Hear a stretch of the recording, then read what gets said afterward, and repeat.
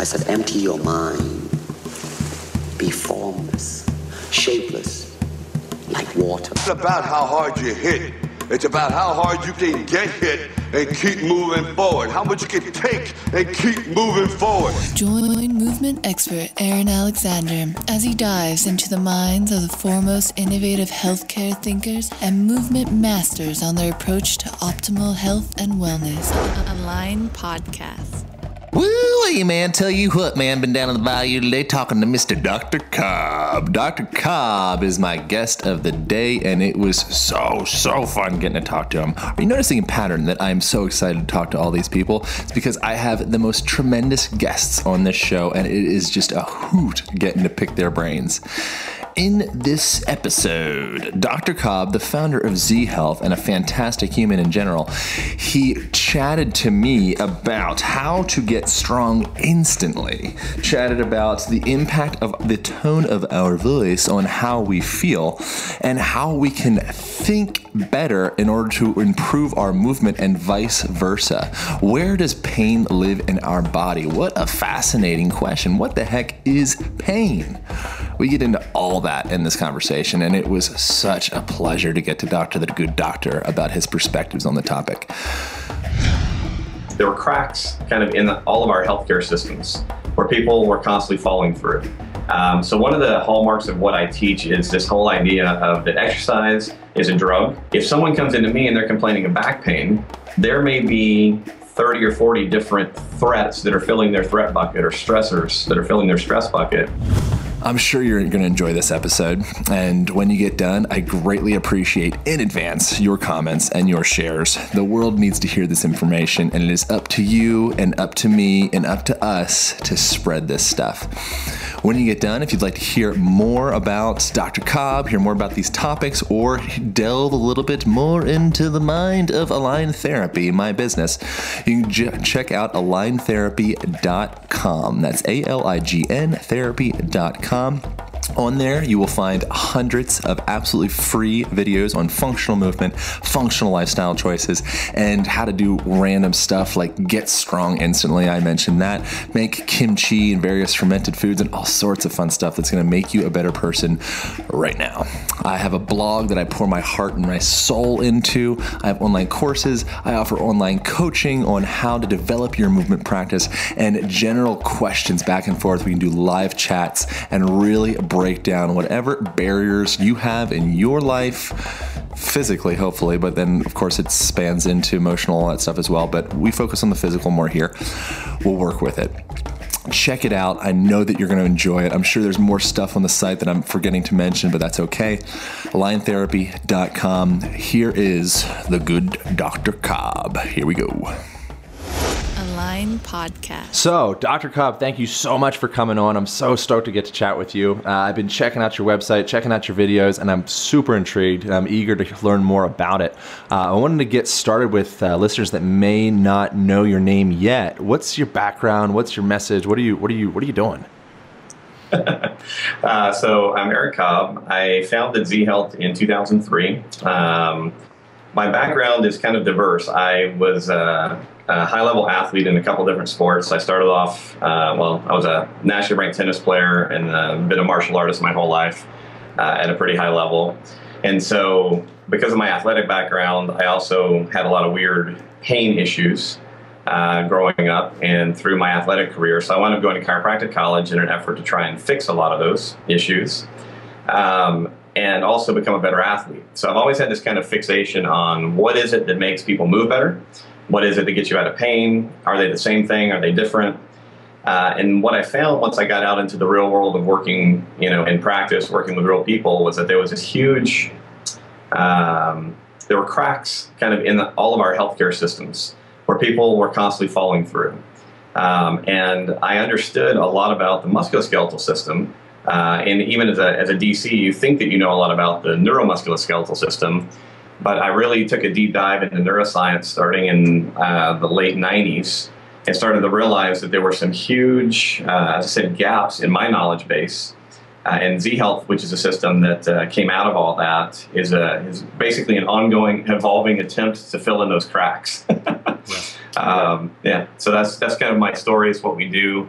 The way that I talk about this, we're primarily an education company. We spend a ton of time working with personal trainers, therapists, physical therapists, doctors. And our main message is that the world really needs to make a shift to brain-based fitness. Because everyone, the joke I always make in my classes is that everyone that works with the human body is practicing neurology. Just a lot of times it's being practiced accidentally. Right. So we're trying to be more specific in understanding what's going on so that we can deliver something better to clients. Awesome. And so when you're speaking about neurology, are you thinking, is your practice more like, cross crawl type stuff, or is it more, linguistics, or is it more like, what does a session with you look like?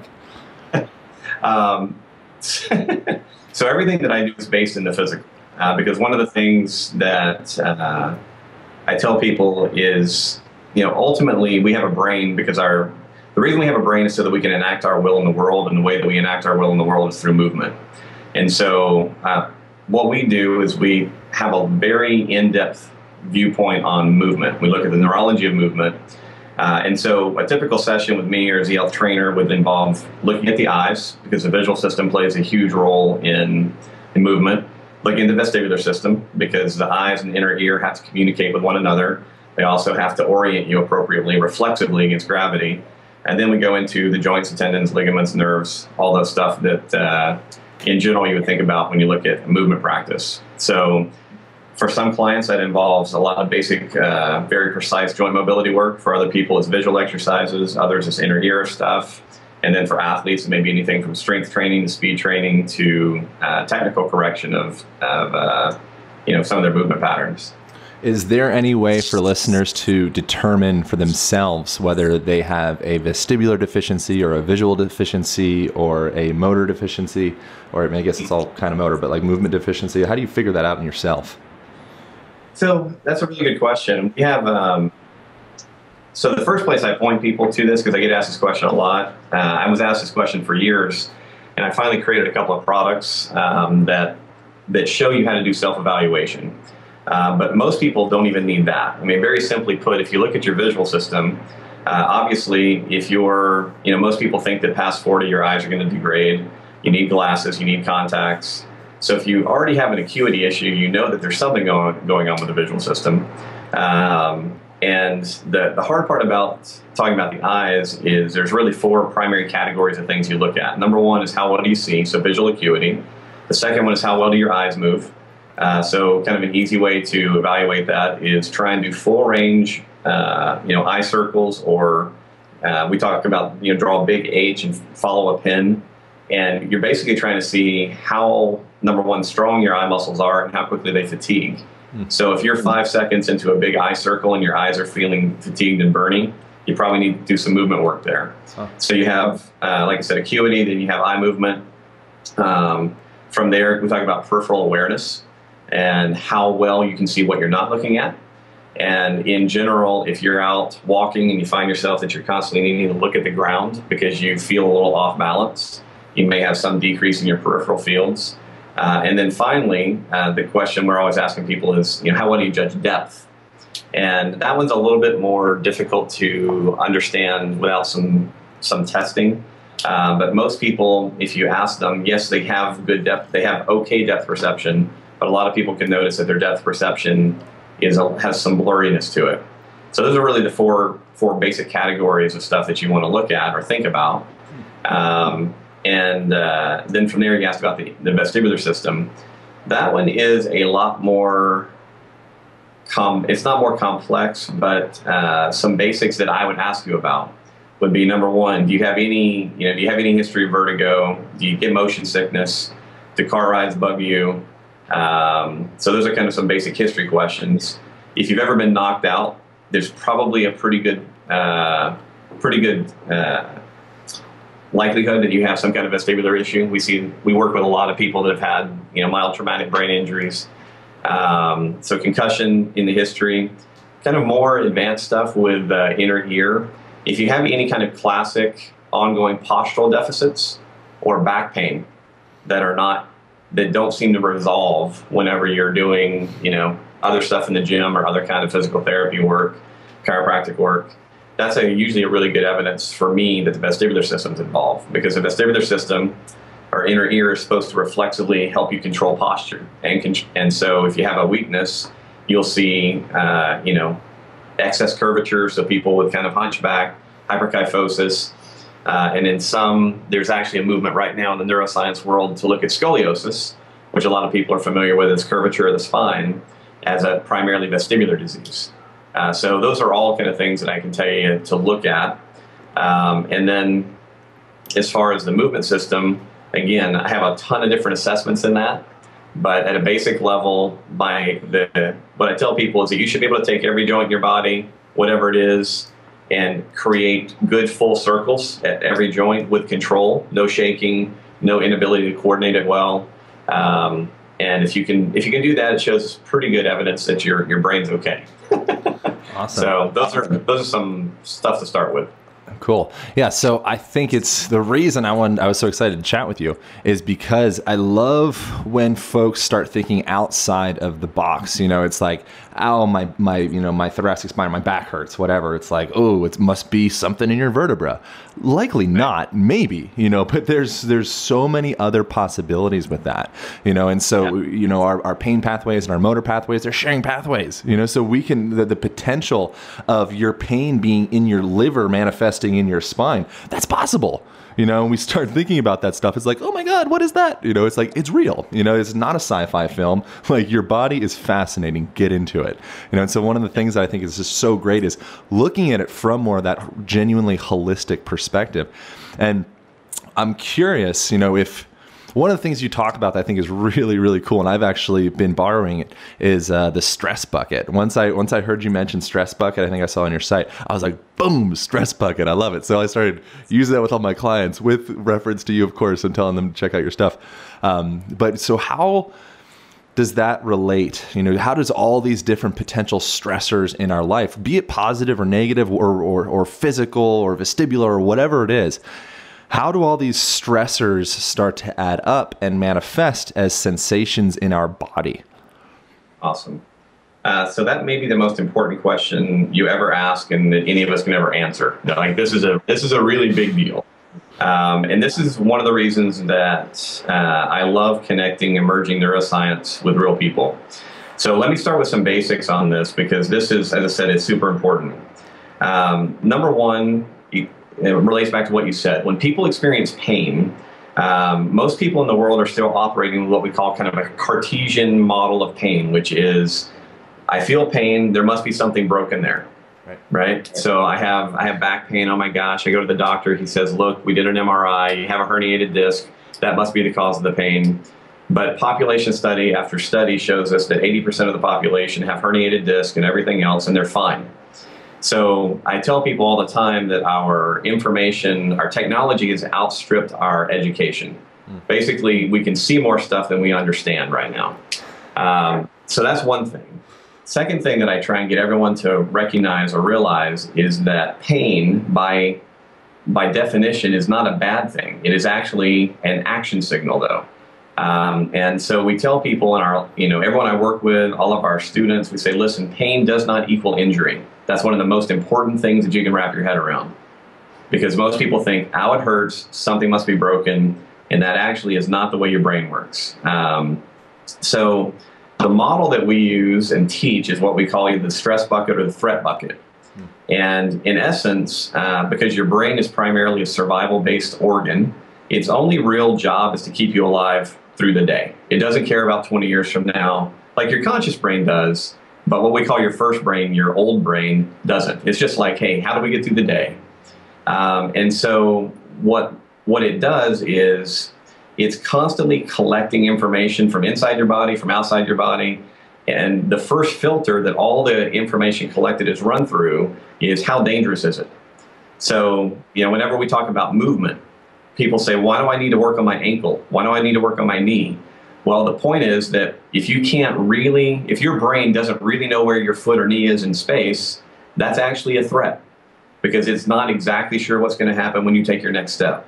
So that's going to raise your threat level a little bit. And then you had that concussion 2 years ago and no one ever reevaluated your vestibular system. So now you have that threat. And then your eyes are deteriorating, so now you need glasses, and you went to bifocals, and those are kind of messing up your vision when you're walking versus when you're, trying to read. So there's another threat. And then you have stress at home, kid gets sick, another threat. So ultimately what we see is that once your threat levels reach a certain critical mass, which is different for everybody based off how you're sleeping and your mindset and your education and your movement, etc. But once you reach a critical threshold, your brain now creates an output. That output is protective in nature. And that the output that is usually first chosen is pain, because pain is one of the very first things that will get you to alter your behavior. So whenever, what I tell people is that when you're having pain, that's your brain's way of saying, I need you to stop doing something. Unfortunately, it's not really telling you what to stop doing. It's just saying, I'm unhappy about work or life or how you're moving, your eyes. But the cool part about that is that and this is again just basic neurology for me now, if someone comes into me and they're complaining of back pain, there may be 30 or 40 different threats that are filling their threat bucket, or stressors that are filling their stress bucket. I don't have to get rid of all of them. All that I have to do is identify 1, 2, 3 that lower the total stress load below the output level, and all of a sudden they're like, oh man, my back feels a ton better. So, and again, it sounds a little weird to people when they first hear it, but this isn't just our concept. This is actually really the emerging viewpoint of pain researchers around the world. And so it's, as I said, it's a super important question. And once people wrap their head around it, pain takes on a very different meaning, which ultimately I think is very preventative in nature. Awesome. Yeah, so I am very visual with the way that I learn things. And so when you're talking about this stuff, I'm kind of like visualizing like a stone dropping into a pool, right? And that stone creates ripples, right? So that individual stone, that is you. That is a clean version of yourself. That is a blank canvas, right? And then as soon as we start to add all these different variations of stressors into our life, be it our taxes, our boss, our car, our dog pooping on the carpet, our marriage, whatever it is, that's like we're throwing all these other little pebbles into that what once was this clean signal of rippling out. Right. And so then what that is in ourselves, it's like it kind of like blurs our perception of who we are, because we have all these nonsense stressors in our life that end up, and we fear what we don't understand. So when we're sending these kooky messages throughout our system of like, we have this stress coming this way, that stress coming that way, my stomach hurts for this reason or whatever it is, we end up getting so saturated with this static. It only makes sense that at some point there's going to be some degree of malfunction in that system, or some degree of signaling. Our body's going to shoot up a flare. It's like there's something happening somewhere. And so I think the smartest thing that we can do is kind of like what you're saying, is slowly start to diminish those stressors. And it's Ida P. Rolf. She's one of the folks that I end up, learning a lot from, not individually, but from her text and all that. One of the things she says, we work with the body because it's what we can get our hands on, but she saw it well beyond that. She was a pretty, some people would consider her to be an out there lady, but she was also extremely brilliant, but getting her hands on that body, from there, you start to be able to change or start to eliminate some potential stressors and start to develop the purity of the ripples. Does that make sense? Mm-hmm. Is that an okay analogy? Yeah, absolutely. So one of the things I wanted to chat with you about is how our clarity of mind could impact physical pain in our body.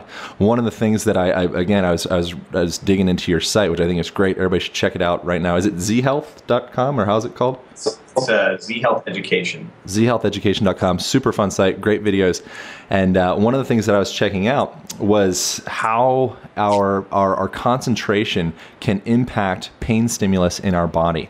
It's like, our perception of what pain is very fascinating. I don't think there's too many people that really know what pain is. Some people say they do. I don't think anybody does. Maybe you do.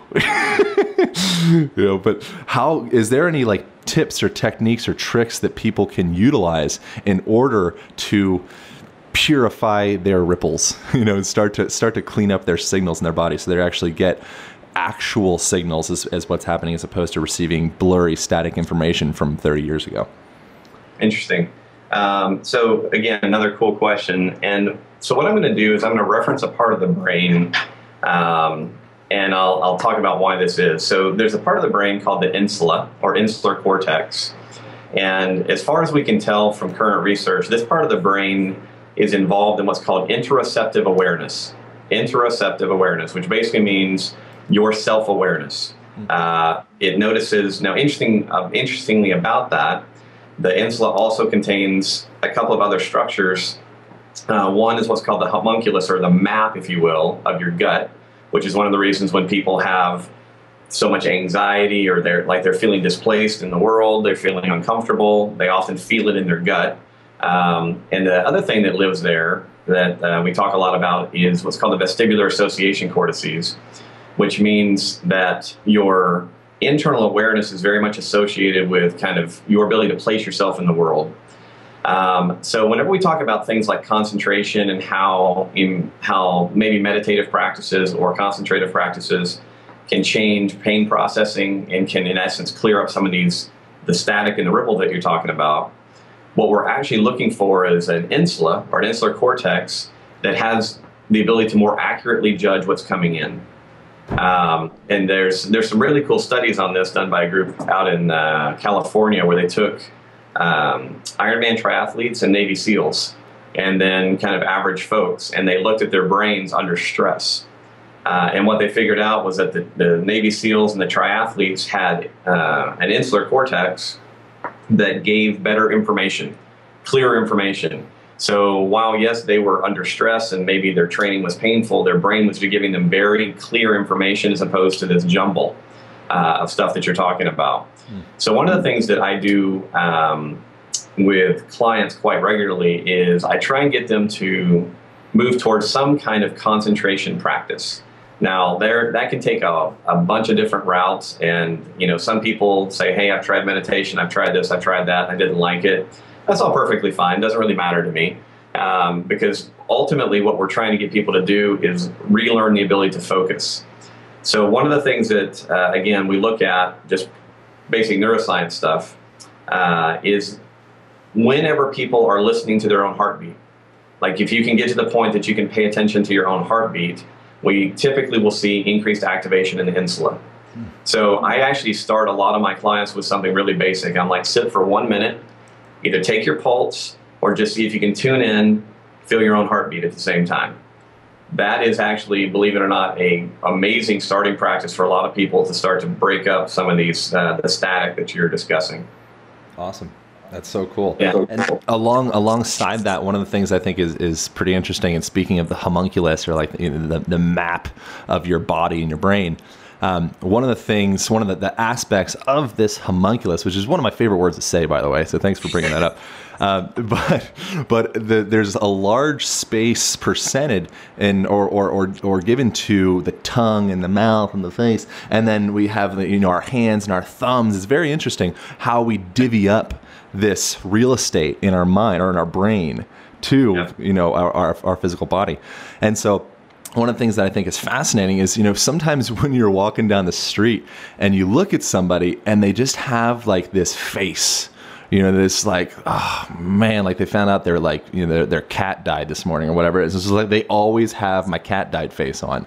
And it's just like, you're training cat died face into your body. You're sending that signal into your brain that, something bad happened. And I think it's very interesting. And then we see that face end up popping up in places like, maybe like the gym. And then in the gym, it's a much more higher degree of that. But, we get like this like smushed up bulldog face when we're picking up something heavy. What is the impact of how we carry our face musculature, our scalp musculature, our jaw musculature, our neck on our potential pain in our body, and also just the way that we feel in general, the way that we perceive ourselves, the way that people perceive us, that feedback loop? What is that? Cool. Again, neat question. So, yeah, when we look at the homuncular representation in the brain, like you said, we've got a huge face, huge hands, lots of brain space devoted both to the sensation from those areas and also to the movement of those areas. So we actually have two different homunculi. We've got a sensory one and a motor one. And so whenever we see people that are constantly holding a ton of tension, I always refer back to, in basic physiology, it's called the SAID principle, which is specific adaptation to imposed demand. And you said it perfectly. If they're walking around with that face all the time, they're telling their brain that life is in essence tension producing. It's tension causing. And so they're myelinating those pathways to hold excessive amounts of tension. Whenever you hold a lot of tension in the face, in the jaw, in the neck, it's going to have body-wide ramifications, because when you look at kind of the neural structure here, what you're usually going to see is that, especially the facial muscles, which is in muscles of the jaw, those come from, I'll just put it this way, the nerves come from the brainstem, and in the brainstem area is also hosted a lot of very important other resources or other information. So usually what you see with people that carry tremendous amounts of face and neck tension and jaw tension, over time it impacts on their spine, it impacts their breathing. And once you start messing around with the spine and with breathing, you now are setting a stage to have a host of other issues in the body, from different disease processes developing, a lot of gut issues. So one of the things we do a lot, people come to us, they have gut issues. One of the first places we evaluate, face, jaw, tongue, neck, because of the impact on the what's called the vagus nerve. So it's funny that you bring it up, because I talk a lot about it in the basic gym setting. Is I tell people, hey, avoid the pain face, whatever you're lifting. And very often people say stuff like, well, but it's hard. And I'm like, well, if you train with the idea of staying as relaxed as possible, even under this really difficult circumstance, you're emulating what elite athletes do. And they say, well, what do you mean? I say, well, what's the hallmark of elite athleticism? Like, what do great athletes, what do they look like? They say, well, they make stuff look easy. Right? Exactly.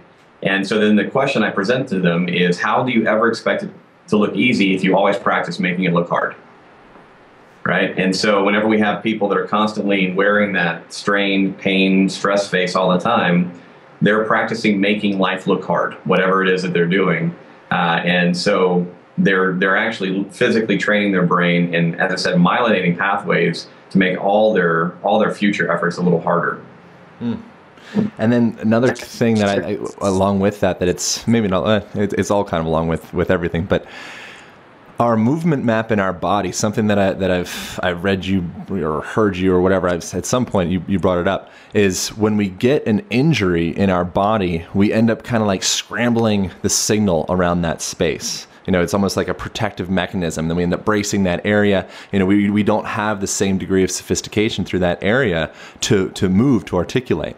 I think it's really, really interesting. I want to hear you speak specifically to that. But along with that is like, I think that there's those blurry areas all throughout our brain and all throughout our body. And it may or may not be producing pain, but it is impairing your ability to be yourself, to express the optimal version of you, and that's what I think. It's like we all start off this kind of like this blank slate, and then from there we start building. But so many people, we end up getting so wrapped up in this just like hunched forward, subservient position where we sit at our desk and our bodies start telling us that like, you suck, you're losing, stop sucking. It's like, I think that people need to explore, broaden their movement map.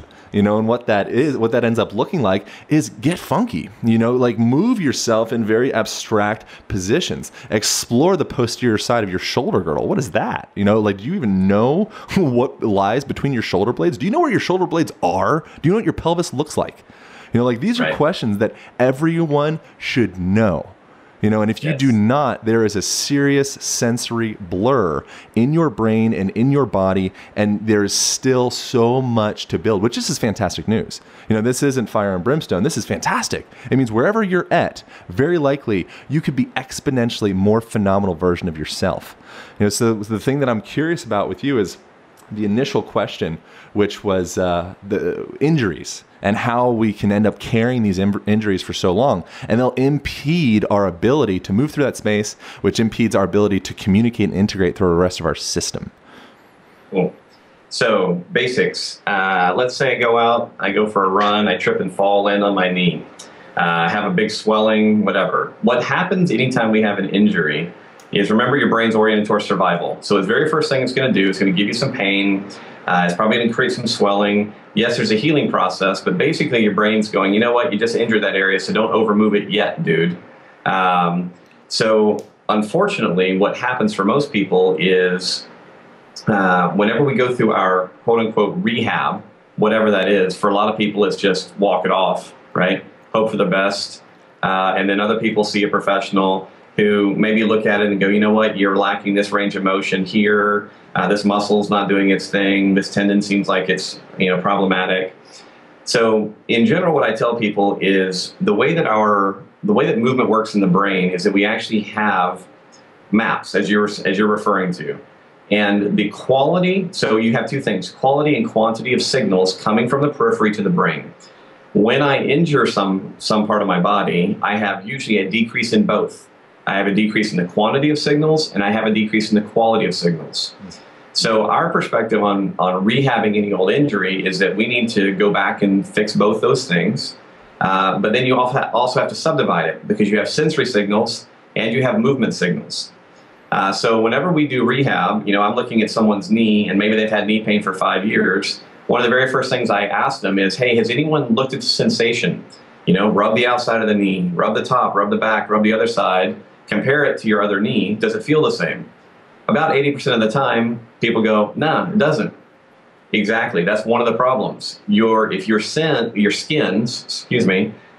is not sending good information to your brain, it's actually really tough to know where that knee is in space. Yeah. And if your brain can't figure out where your knee is in space, you're setting yourself up for further injury or further dysfunction. So you have to reevaluate and rehab sensation, and then you also have to evaluate and rehab movement. Because ultimately, if we have ongoing decreased information from one area of the body, your brain is so smart, it will compensate for it, but it will only be able to compensate for it until it can't anymore. You eventually run out of compensation energy. And then at that point, you're going to have other stuff start to break down. Right. And I think it's, what you're saying, again, visual mind here. The way that we are able to perceive ourselves is through this contact throughout the rest of the world. So every time you look at a cat brushing its body up against you, copping a feel, what's that cat doing? I think that cat is verifying its existence. It's developing its motor map. It's developing itself. It's like, cool, my hip is connected to here. The only way that you can feel that is through that physical contact. When you are contacting something else, or something else is contacting you, it's a dual street. It's going both ways. You're receiving and giving information just the same way. And so important for listeners out there to recognize this, and don't be like, little, what's I don't know, like disconnecting ourselves from the world. Hermit was the word I'm looking for. Like, don't disconnect yourself. Go out, dance, go out, play, do like contact improv. That's probably not for everybody, but rolling yourself around in these weird, funky positions and connecting, like having something, go get massage, go get chiropractic, go get, rolfing, whatever it is. Have someone connect and tell you, hey, bud, you have a hamstring back here. Do you know what your sacrum feels like? This thing's been off for the last 10 years. Did you know that? And all that is, it's developing that movement map. Is there anything, and correct me on anything if you feel like, or throw in anything you want, but is there anything that, if there's not necessarily like a Z Health practitioner around, somebody's living in Zimbabwe and you don't have Z Health practitioners out there yet, what can people do in Zimbabwe to develop this without specifically, is like yoga, Pilates, dance, martial arts? Like what are options? Yeah. Well, you use the most important word, which is play. If you look into that field, it's actually growing, because we start to realize that play for all mammals is basically how you're supposed to learn. And that's one of the reasons you look at dogs, cats, whatever, they're still playing throughout their lives. To echo what you said, having physical experiences is really the biggest key. One of the things we run into in kind of westernized society is everyone thinks that play means that you're playing a sport. And we have a lot of self-consciousness built around, oh my gosh, I'm horrible at this, I'm horrible at that, I'm horrible at that. So all that I really want to do is go to the gym and lift weights because, they're safe and I don't have to actually look like an athlete there. And so one of the things we emphasize in a lot of our courses is, hey, especially for our professionals, is, are you actually encouraging every client to get out of the gym and do something different? Because our interest obviously is movement, but brain, right? Brain-based fitness. And one of the things we know about brains is that brains really respond to novelty. When you do things that are new, when you do things that are unique to you, things that are interesting to you, your brain perks up, it starts to pay attention and say, hey, this is a little different. What do I need to do to prepare myself in case we do this again? And that's called adaptation, which is what everyone's really looking for. So, someone's stuck in Zimbabwe. My first thing would be, hey, get out, find some trees, run around them, try and climb them, try and jump down from a low branch at first, or just hang. And if you have a focus on moving and challenging yourself with regularity, most great athletes actually figure out the things that they need to figure out on their own. Professionals, all of us in this field, are basically there to fix the things that the weird little tweaks that don't go away. And for the rest of our clients, we're there to encourage them to move more. So, like I said, I think you already hit on the most important part. Yeah, and then that's the big thing there's so many practitioners out there that, and I can't stand these practitioners, but there's so many practitioners out there that feel like they have the secret. It's just, if you don't have this information, which I'm not going to share with you unless you pay me $6,000, whatever it is, you're screwed. It's like, that is so not true. It's like there's so many different random shotgun approaches that will nip this stuff in the bud. The reason that we go see practitioners is because they're guides. They're teachers, they're instructors, they offer us lessons. And if you see somebody and they hold these mystical secrets and they don't actually expose what's happening with you, in my opinion, that's not the right person to see. We should be seeing people as guides only. You are the captain of your ship. And it's by seeing somebody like you or seeing somebody like me, it's like we have a compass. It's like, so you come see us, it's like, oh, cool. If you just turn 13 degrees that way, you're going to just nail it, man. I think that's the best way to do it. I have a random question for you that I might be throwing you under the bus here, and you can just say like, oh, I don't know. But I haven't seen you mention anything this yet, but you probably either have or will. Tonality. What is the impact of our tone of our voice and how that impacts the way that we feel, potential pain in our body? And the thing that fascinates me with it is, I know this because before I get on any interview with anybody, I sing and I dance and I go do cartwheels in the sun and I do all this weird stuff, but one of the biggest things is expressing my vocal cords. I go through, I go like up and I go down and I explore that full expression the same way that I would exploring a full expression in my physical body. So you mentioned various different maps in our bodies. What about the tonality map, and how does that impact various aspects of ourselves? And you could just say, I don't know. That's actually a really cool question, because one of the things, one of our advanced courses that we teach is really like kind of strange approaches to neurology that we found effective. And whenever you start talking about sound, when you talk about voice, when you talk about basically anything related to the tongue, the jaw, the throat, this kind of goes back to our previous question, right? That we actually have a strong, huge representation in the brain for the jaw, for the tongue. And I believe that one of the reasons for that is that language is a primary tool for survival. So we need to be very, very good with our ability to articulate. We need to have a great ability to create tone, to create different sounds, so that we can have language, so we can go, hey, dude, let's go hunt this mammoth because we're all going to get hungry. And so whenever it comes to tone, one of the things I talk a lot about is when you're creating a sound, you are actually doing cranial nerve activation, right? So if you think about the throat and the tongue, you have cranial nerve 12, you have cranial nerve 9, that also causes some activation, cranial nerve 10. And one of the reasons I think that's really interesting, cranial nerve 10 is the vagus nerve. The vagus nerve is a nerve that basically connects your nervous system to your heart, your lungs, your diaphragm, and your guts. And so when we actually are exploring vocal tone, I believe that we're actually also stimulating, in essence, the entire nervous system to some degree. Now, on top of all that, whenever we speak, we also hear it, and sound activates the vestibular system, and a lot of people don't know that. They think that the vestibular system or inner ear only deals with movement, but sound can activate it. Plus, you're also starting to mess around with the frontal lobe and the temporal lobe. So vocalizations of all sorts and sounds and tones of all sort, I think, have really interesting potential, and I'm going to use another word, to potentiate function. So in other words, and it's interesting because you think about people that you know, many quote-unquote high performers tend to have a very vibrant tone if you listen to them. And they're, they tend to be communicators, a lot of people that move very well also have vibrant tones, whether they're high or low, but you can see or kind of sense a richness to them. So that would be my basic take on that. I love it, man. It's such a fascinating subject, and and that was kind of where I was hoping you were going to go with that is vagus nerve stimulation and your cranial nerves, and vagus nerve. I believe it's something like 90% of the nervous pathways from the vagus nerve are relating back to the brain. So if there's something going off in the belly, then that will impact your brain. And then you end up like, oh, I feel sad, or, whatever it may be. It's like you could feel sad for so many different reasons. Again, it's not just because the puppy died. Puppies die, that's a part of life. It's like there's so many other potential things that could be happening with there.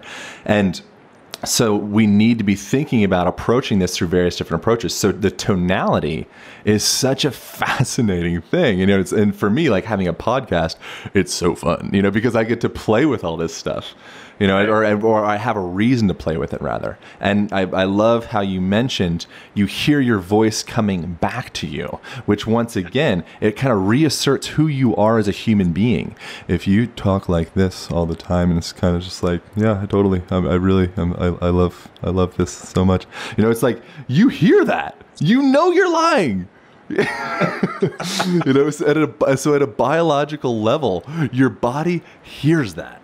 So if you if you before a performance, whatever it is, get excited, go sing, go play, go dance, get explosive and dynamic with your voice, and it will impact you at various different cellular levels that again, it's the shotgun. You don't know what's happening in there. You don't need to know how to work your iPhone. You just need to know how to press the apps, so if you go and just play, blah, you're going to start hitting on this stuff. One of the things that I wanted to chat with you about as well, that I'm really fascinated by, is strength. Okay, so strength is a skill, 100%. We think of strong people as being like dumb somehow. That is ridiculous. If you are strong, it means you are well integrated, highly conductive, expansive motor map, all these fancy words. It means that your body is on. And so the path of turning your body on and recruiting motor units, or whatever this terminology is, it's like figuring out how to do that. It's a really fascinating path. One of the things that I believe I've heard you mention is neuromuscular reflex. So, we're working with activating our bellies, activating our respiratory system, activating our sphincters, clenching down in order to create strength in our body. Can you chat on that a little bit? Sure. A couple different takes on that. So you're absolutely right, because when we look at strength training of any kind, there are basically three primary factors you have to have. And factor number one is just the simple ability to create neuromechanical tension, which basically means that my brain has to tell a muscle to contract, and it has to continue to tell that muscle to contract. And if I want to get stronger, I actually have to learn how to create the skill, or build the skill of creating tension. And so whenever you first start working on tension, you can do it in a couple different ways. You can do it in a really isolated fashion, or you can add in the rest of the body. And Pavel Sasoline's probably the guy that talked most about this years ago. But this whole idea of irradiation, that if I clench my fist, and I clench my fist really hard, I'm actually going to start to feel contraction all the way up into my pecs and my neck. So whenever we're building, you're looking at a guy who's doing a max deadlift, max bench press. It's a full body exercise because he's actually trying to create as much tension as he can through the body in order to create specific tension to move the bar. So that's one version of it. The utilizing breathing as a part of that, there's a couple different approaches. Really old school guys used to talk a lot about the Valsalva maneuver, where you're holding the breath and tightening everything up as much as you can, because that's what people do naturally. If you watch someone picking up a heavy box or moving a log in the real world, we tend to actually clench, hold our breath while we're trying to exert maximal force. The problem with that is that may not be the safest thing that you can do. over the course of years. And so now what we try and get most people to do is a very kind of hard but controlled exhale when they're actually trying to exert maximal tension. It's a little bit safer than the constant Valsalva maneuver, but in both cases, what's happening is you're stabilizing the midline of the body. And one of the things that I'm always trying to get across to people is if you want to have strong arms, strong legs, you actually have to have a very strong midline, because the midline is in essence the force conductor. Even if you're talking about a baseball pitcher who doesn't look like, hey, he may not look like the strongest guy, but if he's throwing a 95-mile-an-hour fastball, trust me, there's a lot of strength involved in that. And a lot of that is actually going to come from the fact that he's very good at stabilizing or controlling the core of his body, but doing it very explosively. And so, breathing plays a role either under what we would call a grind, like a heavy deadlift, or something explosive like a jab, a cross, or a tennis serve. Right. And one of the, since we're borrowing from Pavel, one of the things that he had mentioned that I thought was really cool was thinking of your midsection or your core. I call it your core set if you're speaking about your midsection specifically, just because it's more specific. Core is like, what is a core? I think core is more of an event that happens in your body. Core is from your toe to your fingertip. You watch Mike Tyson throw a punch. Where's his core at? It's like his core is his whole entire system. That's core, in my opinion. But speaking of like core set, being more specific with that, Pavel, I heard him in one like podcast or something. He was talking about that being like the amplifier of your potential power, and your limbs are like your speakers, right? So you have these speakers, boom, boom, boom out here. But if you can grow your biceps up as big as you possibly want, but they're just going to be dumb tissue until you link it up to the amplification device, which is your midsection. So that, the pneumo reflex, the reflex happening in your midsection there, it's like that potentiates that more fuller expression of contraction throughout the rest of the system. And I love that you mentioned irradiation too, because it's such a cool concept. That people don't necessarily really tap into this stuff. And it's just like, man, there's so many little tips and tricks that we can get stronger right now. We just don't do it because we don't push. And then there's almost like this taboo in our society that like pushing is bad, or like, it's like contracting too much or whatever it is. Like it's very interesting. That's like, we should push ourselves as much as we possibly can. The big thing is figuring out how to do it safely. If you can figure out functional movement patterns, which that's actually a trademark name, I think, but if you can figure out functional movement patterns and push through them, that's the foundation of optimal development. Do you agree with all that stuff? Yeah, I mean, one of the things, the only caveat I would make to that is, and this is something that I think I've noticed more so over probably the last decade, a lot of the people, especially people that are coming from less athletic backgrounds, many of them have what I call a poor contractile map. So just like we're talking about, you have a sensory map, a motor map, you need to be able to feel stuff and move stuff. When it comes to having someone come in and say, hey, I want you to contract your bicep, many of them, as you were talking about, they don't know where their pelvis is. They don't know where their lat is. They don't know where their rhomboid is. They don't know where their bicep is. And so we actually do a lot of hands-on coaching in the beginning to go, listen, it starts here and it ends here. Contract it, move these ends closer to one another. And all of a sudden people are like, wow, I've never even felt that before. So in essence, I think what we run into very often now is we're actually having to help people to some degree rehab their contractile capacity, because as you said, it's gone lacking for a long time. Because we've seen physical education moved out of schools, and most kids don't actually play that much anymore or do PE and do lots of different things with their body. In fact, most of them specialize in sports by the time they're 5 or 6 now, and that's all that they ever do. And so you get 20 and 25-year-olds, that have never done a pull-up. They've never climbed a rope. They've never climbed a tree. And so it's an interesting challenge that we're faced with now. Yeah. One of the concepts that I like, I heard you mention this at one point, was the SAID principle, or specific adaptation to impose demands. It's one of the things that I riff on all the time, is how we are continually practicing day in, day out. Right now, as I am talking to you, I am practicing being myself. So I'm rolling on balls. I got my foam roller thing underneath here. I'm like balancing. You can see me. I'm like all over the place when I'm talking to you. Because literally, it's like this is the expression that I prefer.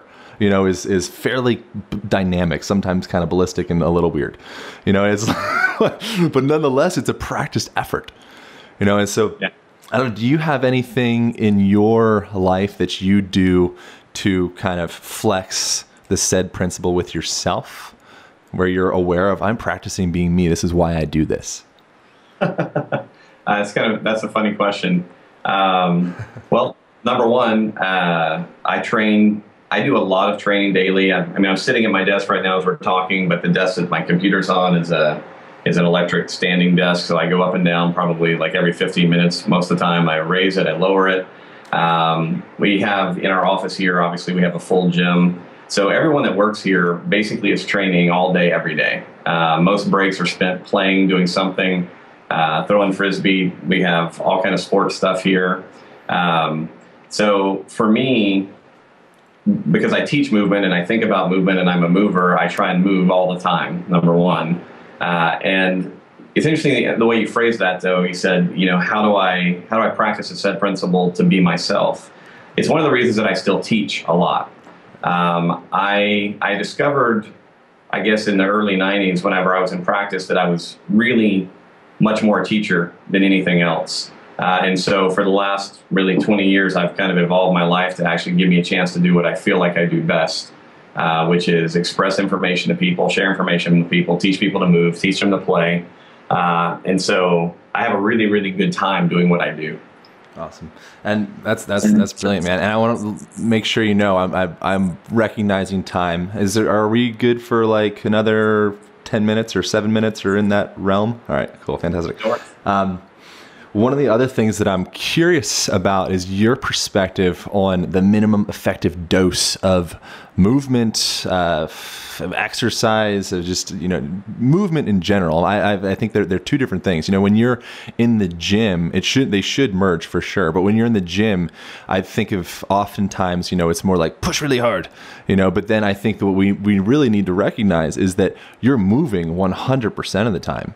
You know, even when you're sleeping, what is rapid eye movement? You know, it's like our bodies are dependent on this movement.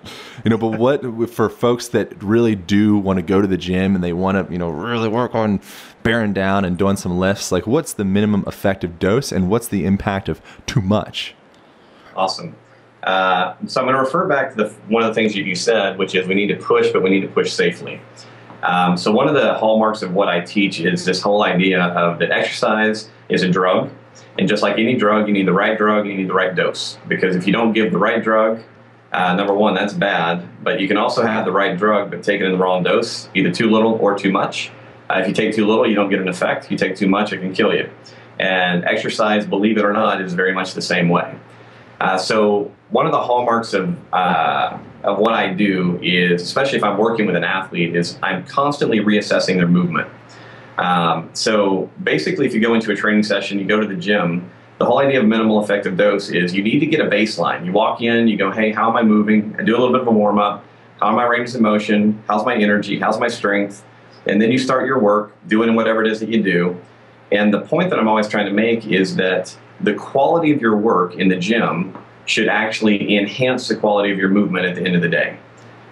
One of the things I hate to see are people, you walk into the gym and they're already moving badly, they do a huge amount of work, and then they leave and they're moving worse than when they walked in. That is a recipe for long-term failure because that's basically overdosing. Because what you'll see is, you know, one of the things that, it again refers back to what you're saying, is that we're always moving. And I always tell people, you cannot out-train in the gym bad movement habits elsewhere. You just can't.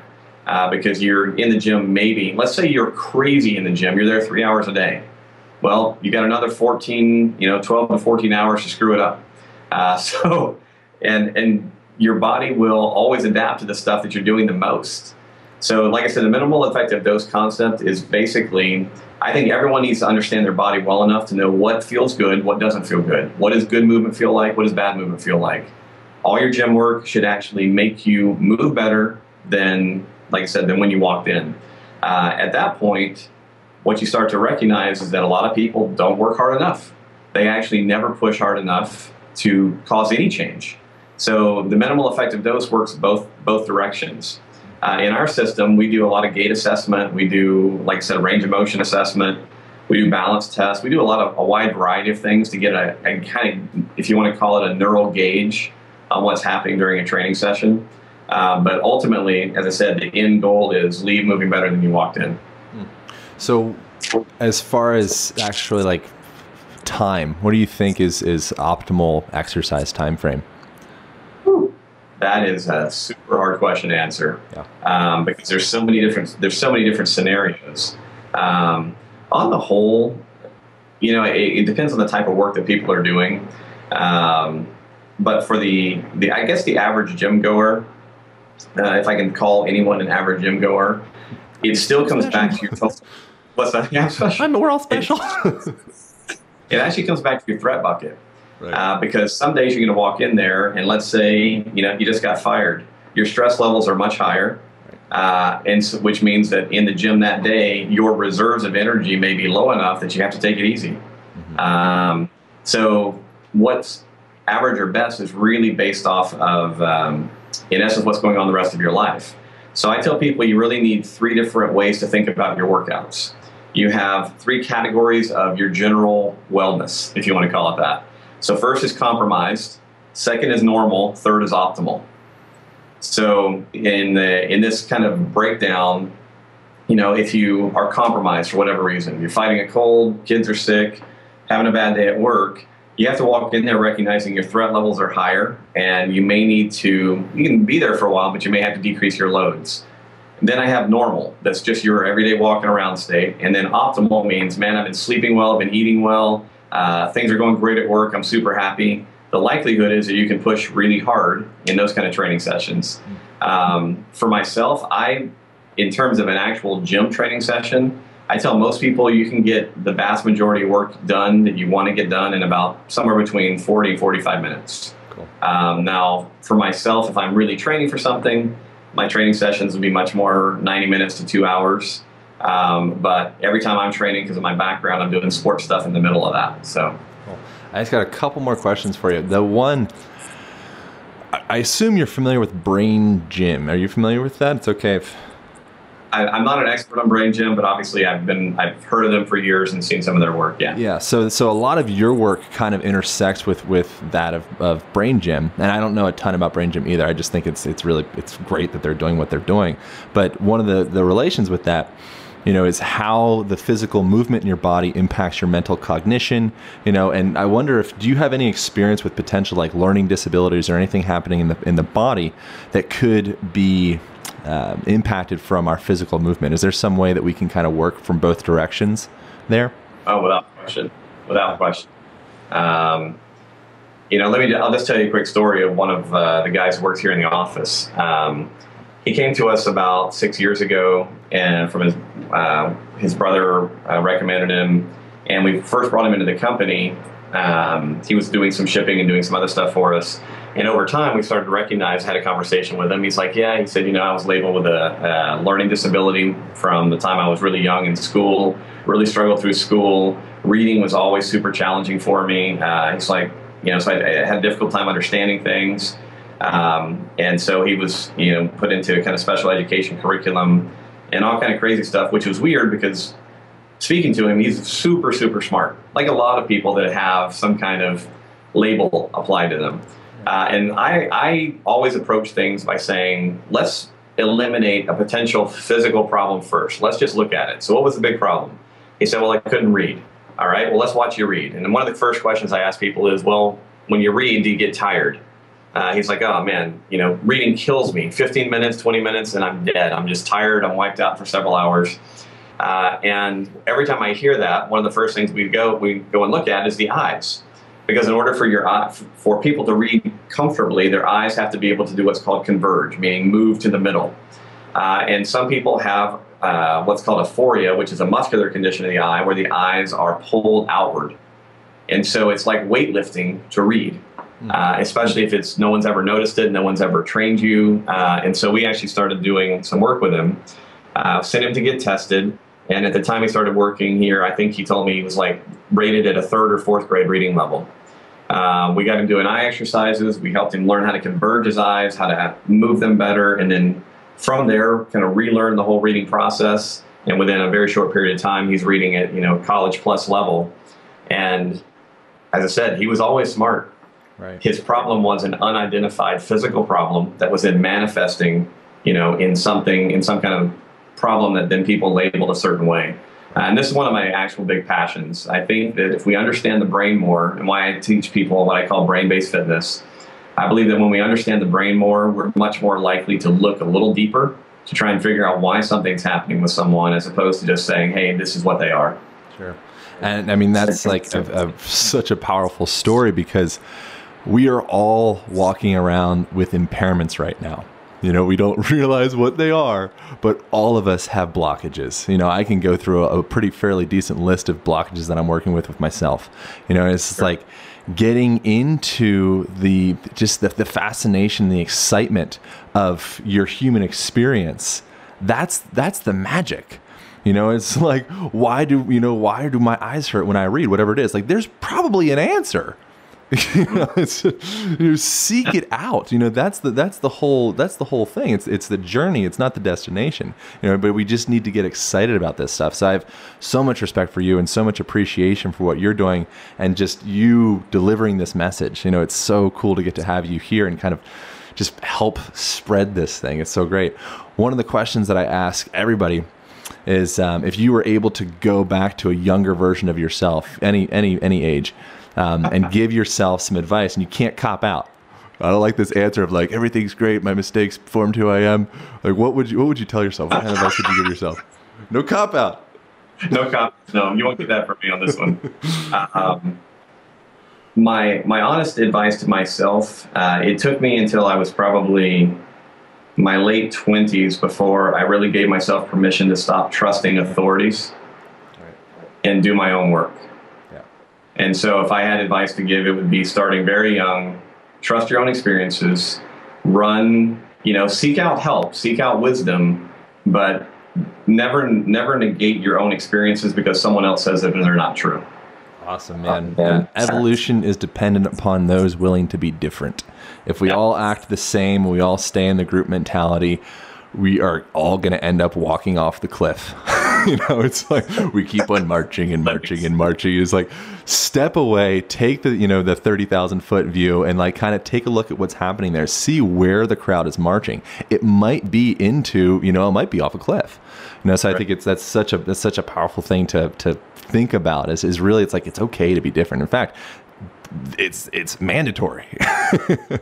So how do people find you? How do, I think your information is great. We already mentioned your site, but what's the best way to contact you, and mention the site again too, please? Yeah, so the site is zhealtheducation.com. No dots, no dashes, anything, just zhealtheducation.com. Probably if you have interest in stuff and you want to talk to people, everyone that works in the office here has done a ton of our courses. They're well educated, so I actually encourage people to call, because we actually still talk to people. Our phone number is 888-394-4198. I'll say it again, 888-394-4198. And then you can also, if you just have email questions, you can email info@zhealth.net, and someone will get back to you ASAP.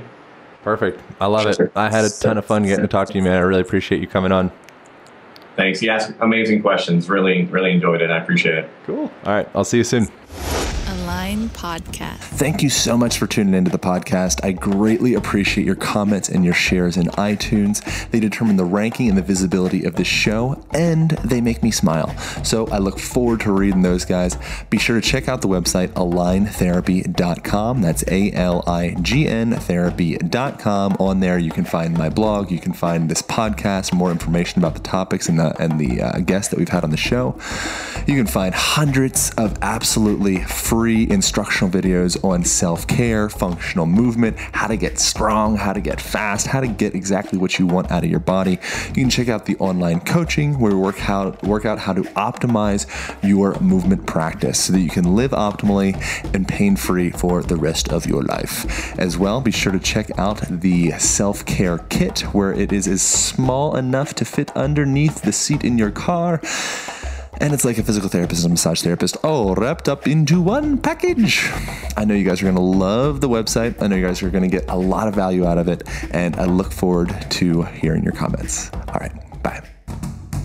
Thank you for listening, and remember to join the movement by subscribing to the podcast. If the information has been helpful, please share and leave your comments in iTunes. Aaron personally reads each one, and it makes all the work worthwhile. Together, we will make a difference and continue to bring more powerful and inspiring messages to the world.